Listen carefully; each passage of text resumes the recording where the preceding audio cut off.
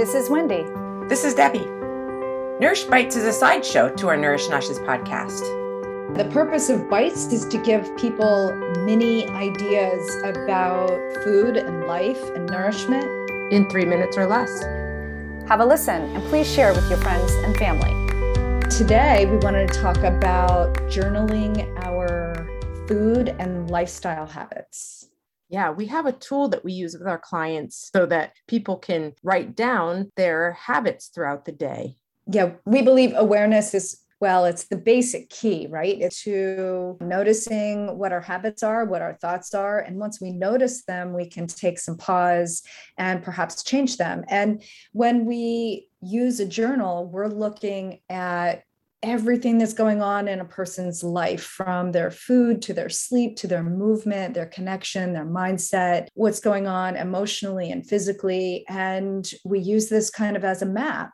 It's a great way to see how patterns emerge. And it also is a little bit enlightening in that we often move through our days a little bit mindlessly. So having this new habit of writing things down brings awareness to so many things that we weren't aware of. What we really find with our clients when they start doing this is the aha moments. Oh, I didn't realize that every day at 4:00 I got hungry, or I didn't realize I was eating after 8:00 on most nights. And so the tool is really to uncover these habits and patterns that are serving us or habits that aren't serving us, and how can we tweak them so that we can feel, look, and perform better.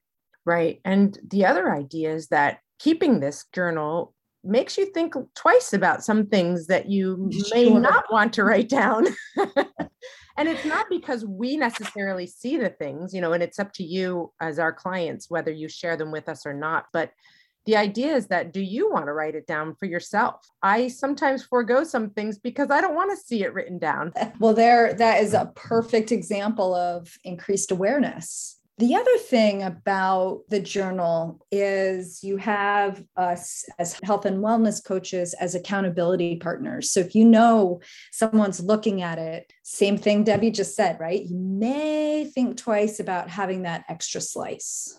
And that said, this is a no judgment zone. It's just about data.